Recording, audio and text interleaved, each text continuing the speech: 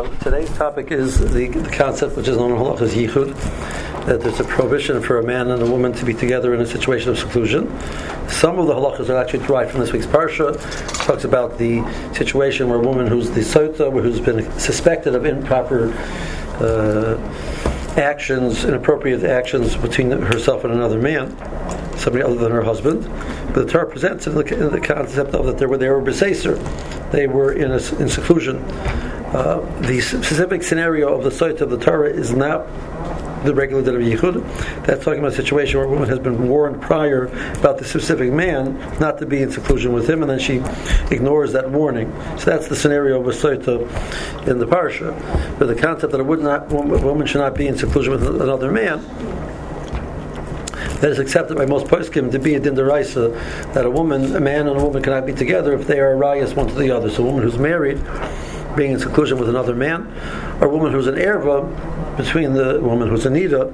So the times of Chazal, even women who were not married would be going to the mikveh because they lived in a world where there was truma and taharas, etc. So even a woman who was not married would need to maintain a tahara state in order to not be matama the kalim and the food, etc. in the home. So a woman who was not married and wasn't a nida theoretically is permitted so on a Torah level, such a woman would not be a situation of yichud. The Gemara says that there was a din d'rabbanan that they made yichud in that situation. Unless they're married, they shouldn't be together even in that situation. But nowadays, most women who are, if they're not married, there's no reason to going to the mikvah. Actually, there is a discouragement of women like that. So a woman says, I want to be very holy, before the Yom Tovim, I want to go to the mikveh, it looks like men do. So we discourage that because of that acts as another barrier between people acting improper. The understand the woman is prohibited on a nida level, which if you take that away, so you have one more barrier which is removed, which is not a good idea. So that's so nowadays we were talking about it not a rabbinic prohibition, but a Torah prohibition, like most poskim. Any woman who's an erva. Now the direct rayas of the lining succession of parents and children, parents, grandparents, great grandparents, children, grandchildren, great grandchildren is not prohibited. But other rayas are prohibited. So a man with his aunt, his mother's sister, is not going to be mutter. They're being of yichud, even though they're related. That's not going to make a mutter. In some ways, that's a more complicated situation of yichud than others. There's a fascinating Rabbeinu Yonah. Rabbeinu Yonah says that not about yichud specifically, but about the general idea of making gedorim, making fences around mitzvahs. So in the Sefer Shari Tshuva, the Sefer is built, we mentioned this before, that there are four sha'orim, four sections to the Sefer. Rishonim used to refer to the sections as sha'orim. Chazal actually did that. The babas are divided into three. Baba is a gate, it's a shar. So the three babas are the three sha'orim. So the Sefer is divided into four sections. The last section deals with kapara, cleansing yourself from sin. But the first three deal with tshuva, and the first three sections dealing with tshuva. The first one deals with how to do tshuva properly, gives you the different parts of what a valid tshuva is, what do you do to be able to do tshuva properly. The second section deals with the motivations why a person wants to do tshuva, and the third section, which is the longest of all, addresses what you have to tshuva about. See, in the context of the third section, what you have to tshuva about, he starts with the way he approaches it is, let's take what seems to be people's mind the least significant of all mitzvahs and point out why it's very important, and etc., etc. So the first thing he deals with is the rabbanans. The people take the rabbanans, they don't take the rabbanans so seriously because it's only the rabbanan. Right? We've all heard that phrase, it's only the rabbanan. So he says, well, many of the rabbanans are there to act as a protective fence around the deraisas, which Chazal put in place. So if we want to see how we show our awe and our yira and our respect for a mitzvah, it's by how much we're willing to put a fence around it. If the actual act itself doesn't really bother me that much, so I don't feel a need to create a protective fence around it.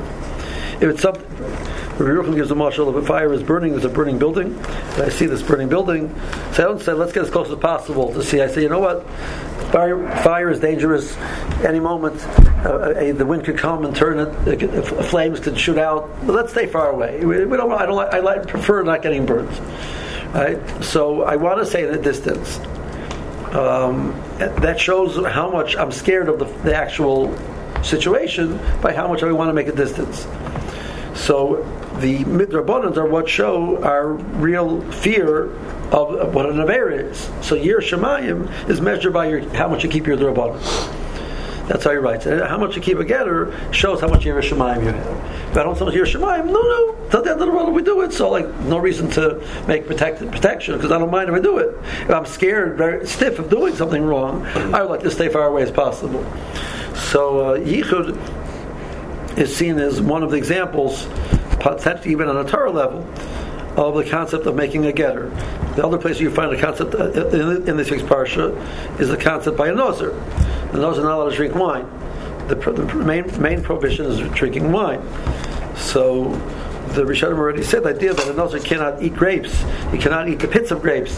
That the Mor says that's because we have a concept by a nozer. You tell a nozer stay away from the vineyard. Right? You don't want you to come to drink wine. Just keep your distance from the vineyard, and you won't come to drink wine. So that is an example. Mesilas Yesharim writes that's an example of a concept which Chazal use called a getter on a Torah level. It's a getter. There is a protective fence, but it's on a Torah level. So therefore, I want to hear from the name of the Telzer Rav. So that he said that every type of anhaga which the Torah expects of us will give us one example on the Torah level, and we're supposed to extrapolate that this is the way we're supposed to act and apply it to other areas as well. So the example of the Nozer is the example of how we create Gedorim. The example of a lulav and esrog, we talk about beautifying it in a tremendous way. It gives an example of how you're supposed to beautify a mitzvah.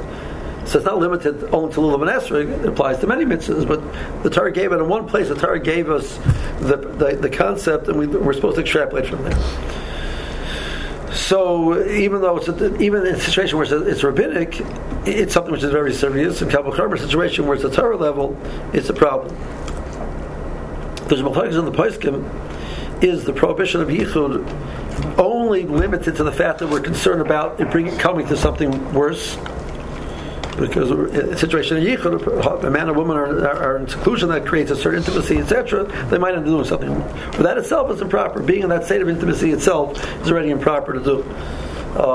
So one of the potential differences is short-term yichud. Short-term yichud. I'm not sure we'll get to there time-wise in the shir. But there are time limits. There's a minimum time which Chazal defined as what's called seiser. It's relevant for the Soita.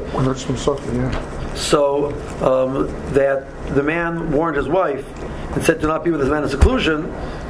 It's only problem there a certain amount of time. It's not a very long amount of time. I'm is how long that is, but whatever it is, and we learn out from there to the yichud. What about a chatzi shir? Is there a concept of chatzi shir that in regards to yichud? The example of that being an elevator. Man and woman get into the elevator together. Right? They're going to be, in the door shuts, they're going to be, especially if you're dealing with some very tall buildings, they'll have a high-speed elevator, it's the 50th floor, and it goes straight to the 50th floor, and then for 51 and up, it stops every floor. So from the ground floor till floor 50, there's a minute before it gets there. So there's a minute where they're by themselves. There's nobody else there.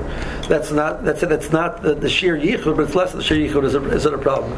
So Menashe Klein in the Tshuva says it's a problem. He feels that even chatzi shear is also by yichud. Many other persons disagree and say that the yichud is only a yichud which could come to something of a full-fledged act of sexual intimacy between a man and a woman. That's the only thing. If it can't, there's not enough time to come to that. The prohibition of yichud doesn't apply, and that's an example. That would be the elevator situation. From floor to floor, it's so minimal amount of time that Now, when we say there's a time limit to yichud, whatever the shear is, the small shear is about a minute and a half. Some suggest 3 minutes, 5 minutes, whatever the number is.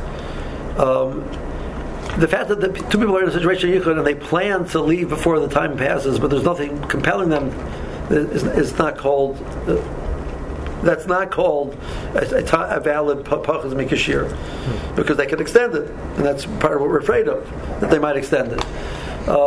Many situations of yichud, people don't go into the situation planning to do something wrong. The situation develops, and that's what we're afraid of. We're talking about a case situation which against their plans, against their will, it's going to be forced upon them that it's going to be curtailed. So the example is the elevator. Any moment the door could open. You have no control over that. So that's the situation which would be a good example of that. Okay, so there's this prohibition which is on a Torah level. What are some of the areas which we have to look at to define what is prohibited? So there's really three different areas which we have to look at. We have to look at the individuals involved and define which individuals are not prohibited and which are prohibited. We have to define what's the definition of being together. So that will, based on the place itself, how open or closed it is. And then, are there any types of heterim which are built into the into the system because of the natural instinct of fear, which plays out in the world of yichud? So those are the three things we have to look at. We have to look at the individuals involved. We have to look at the place. So the people, the place, and we already spoke about the time. And then there's a question: are there any other heterim? I want to talk about this last point. And clarify it, and then move back. And actually, go back to the first point. So we're saying, we don't have to. We have to define. There's a concern of the Chazon Ish says that the nature of people when they're about to do something wrong, which they feel that they know is wrong, and they don't want it should be revealed that they're doing something wrong, they start having irrational fear. A person is about to steal for the first time in his life. He's never stolen before. And he's telling the story. He's about to steal. Like he's inside of his mind. He's going back and forth, etc. And any possibility that anybody might see him will make him run away and be scared. A person who's been stealing on a regular basis doesn't have that compunction is not there. That moral compunction is not there. But a person who's not done something wrong before will have that type of attitude. So that creates two things. That creates, number one, that we can create what seem to be almost irrational heterim, and it helps us define what type of individual the yichud, the rules of yichud and the heterim of yichud apply to. So if a person who does not have a limit, he's not careful in these areas.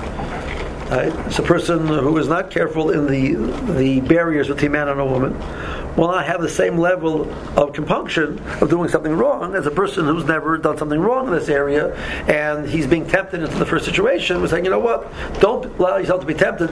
You know what? If anything potentially could be discovered, the temptation is destroyed. The Gemara says, just an example, the Gemara says that around Chasida, the Gemara says there's a person, the Gemara in Kedushin, that there's a person named Rabbi Amram, and the Gemara gave him the title of Chasida.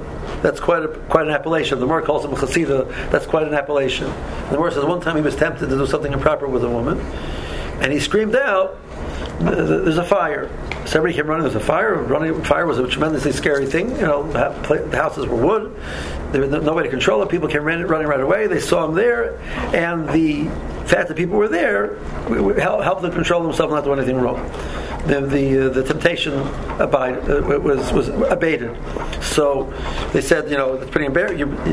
The Talmidim said, you've embarrassed us in front of all these people.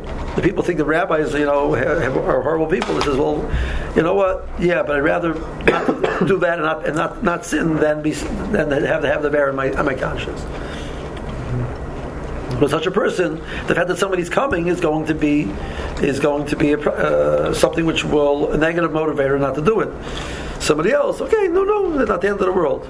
So seclusion with somebody who's considered halachically a poritz is more problematic in halacha than somebody who's not considered a poritz.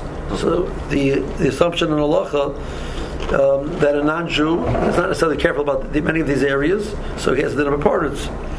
Any person who's involved who's not sharma negia, these type of things, is considered a poritz. Rav Adya is a true. He holds any person who has a television is considered. If you're willing to watch whatever is available on the TV nowadays, maybe that's considered a poritz. So I don't know how far you want to take it, right? But that's how far the person are grappling with this issue. The sensitivities have been dulled, and the person doesn't have the same fear, this irrational fear. The Chazon Ish used it to explain the concept called Ba'al Be'ir, or Pesach Pesuach. So there's a machlok. One of the terms is known as Pesach. If there's an open door, so how open does an open door have to be? So according to some person, it has to be actually wide open. But some person says it doesn't have to be wide open; it can be unlocked. Now, when was the last time somebody walked into this house through an unlocked door on his own volition instead of actually knocking and waiting to be admitted? Never happened. So why does it work? So Chazon Ish says because of this irrational fear. Yes, it's never happened before, but the person does something he doesn't want to really do to some extent, and he's being tempted. He says, "Oy vey, now it's going to be the time that somebody's going to walk in." It's an irrational fear, but that's how people think. So that's the Heter Pesach Pesuach is built on this irrational fear. And therefore, he passes even in a situation where the door is not necessarily even wide open. And even nowadays, even if the door is wide open, when was the last somebody walked in unannounced? Is it considered that a paritz doesn't care about Pesach Pesuach? So the heter of Pesach Pesuach doesn't work by paritz. Some person say even though Pesach Pesuach doesn't work, but if an actual open door people can actually see in, as long as the person stays within the sight view of the person who cares, is within sight view of the actually being visible, that is sufficient. I mean, if the person in question in the house is a paritz, is the Pesach Pesuach good enough to not be? There's two parts. So if the person, I need two people. If one of the two people is a paritz, right? So Pesach Pesuach is not sufficient. Right. That's right. Okay. But an actual open door where people can see in, and the person who's considered by Yichud stays within that the view. Mm-hmm. So that's not seclusion. The Isser is to be secluded. They're not secluded because it's equivalent to being. There's just we say that you're out in the street, the guy's a poritz, but there's no seclusion. We have to have there has to be an assumption of seclusion. So that's the definition of location. So that's an example of the Chazon Ish explains one of the terms called Pesach Pesuach, the logic behind that. Okay, so now going back to our individuals, so who does the halach apply to? So it applies man and a woman. The halach is that two men and one woman is not usher. So in general, the two men would be embarrassed to do something. Each man would be embarrassed to do something improper with the woman because in the presence of the other one. So therefore, there's no isser of yichud in that situation. Two prutzim does not have the heter. That woman doesn't have a situation. If she's with two men which are prutzim, she has a problem with yichud even though there's two men there. One man with two women, the Gemara says is usher. The impropriety which potentially one man can do, he can potentially do something improper with two women and quote unquote get away with it. Multiple men with multiple women is not usher. It's not yichud. One man with multiple women, Rashi says that's mutter. Not all the parties agree to that, but Rashi says that's mutter. We rely on that in situations which we need to. So that's the amount of people. I thought Rabbi just said one man with two women is a problem, but multiple women, meaning more than one? More than two women. More than two. Okay. Right. So a man saying a shir for 50 ladies. It's one man with multiple women. Right? So at some point it's not called yichud anymore. What's multiple? It seems to be a halacha that already 3 or 4, Rashi even 3 or 4 is sufficient. We don't rely on that heter alone unless you have other considerations. A child who is under the age of having any type of built to be aroused, desire, etc., is not considered a problem of yichud. So a more common situation comes with the babysitting situations. You have a girl who's over bas mitzvah, so she has an isser of yichud, and you have a young boy, so it's not a problem. That young man can act as a shomer if he's old enough that he understands what's going on. So if anything improper happens, since he won't be pulled into the mix, he will then act as a shomer. So if there's an older boy and a younger boy, the younger boy can act as a shomer to permit the situation of yichud for the older boy as well. And vice versa, if you'd have a male taking care of female children, you're going to have that type of situation as well. There's a heter known as Bala Be'ir. So Bala Be'ir means that a woman, if the husband is in the same city, so she doesn't have a yichud with another man. Bala Be'ir does not work in a situation where it's liba gaspo. A woman who's very familiar with this individual. So a common situation, we said an aunt is a problem of yichud. So and a nephew and an aunt would be a problem of yichud, but they're liba gaspo, they're very familiar with each other. So Bala Be'ir will not help with that situation. Pesach Basuch would, Bala Be'ir will not help. So defining the definition of ear is quite challenging. So first of all, we assume it has to be the woman's at home, or even if the woman's somewhere else not at home, as long as the husband knows where she is. Does it have to be the husband as possible that he can return? Does it have to bother because the woman's scared at any moment the husband might pop in? So that creates a certain aim that she won't do something improper. But if the wife knows the husband cannot pop in at any moment, she has tracking on her phone her husband's location, right? She knows exactly where the husband is, and he's right now somewhere stuck in the middle of Manhattan, and she lives on Long Island, and it's going to take him an hour and a half to get home. So it's not going to happen. On the other hand, or is it this creates a certain mentality of how she relates to the world when the husband is present? So how far do you extend that? The assumption of Allah is that even if the husband is not necessarily able to get home, if it's perceived to be in the same place, there's a certain relationship which that generates, and that will create the heter Bala Be'ir. I just want to touch on location and the bench. So an open area is not considered, if they're not in close proximity to each other. There's a man on one end of the field, a woman on the other end of the field. That's not considered. So I'm taking a walk in the morning and go to a park, and far in the distance is another woman. That's not yichud.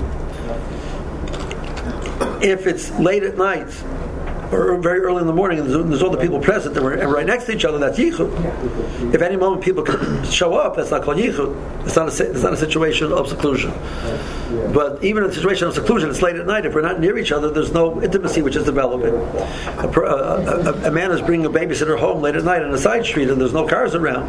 That's a situation of yichud. A person comes back on a date and he's sitting with somebody in a car. There's a situation that they're next to each other and there's nobody around. So how often does somebody have to pass by to be considered that it's not secluded? The assumption of the pasuk is that every 10 minutes or so a car passes by. That's considered as not secluded. Okay, let's hold it here for now.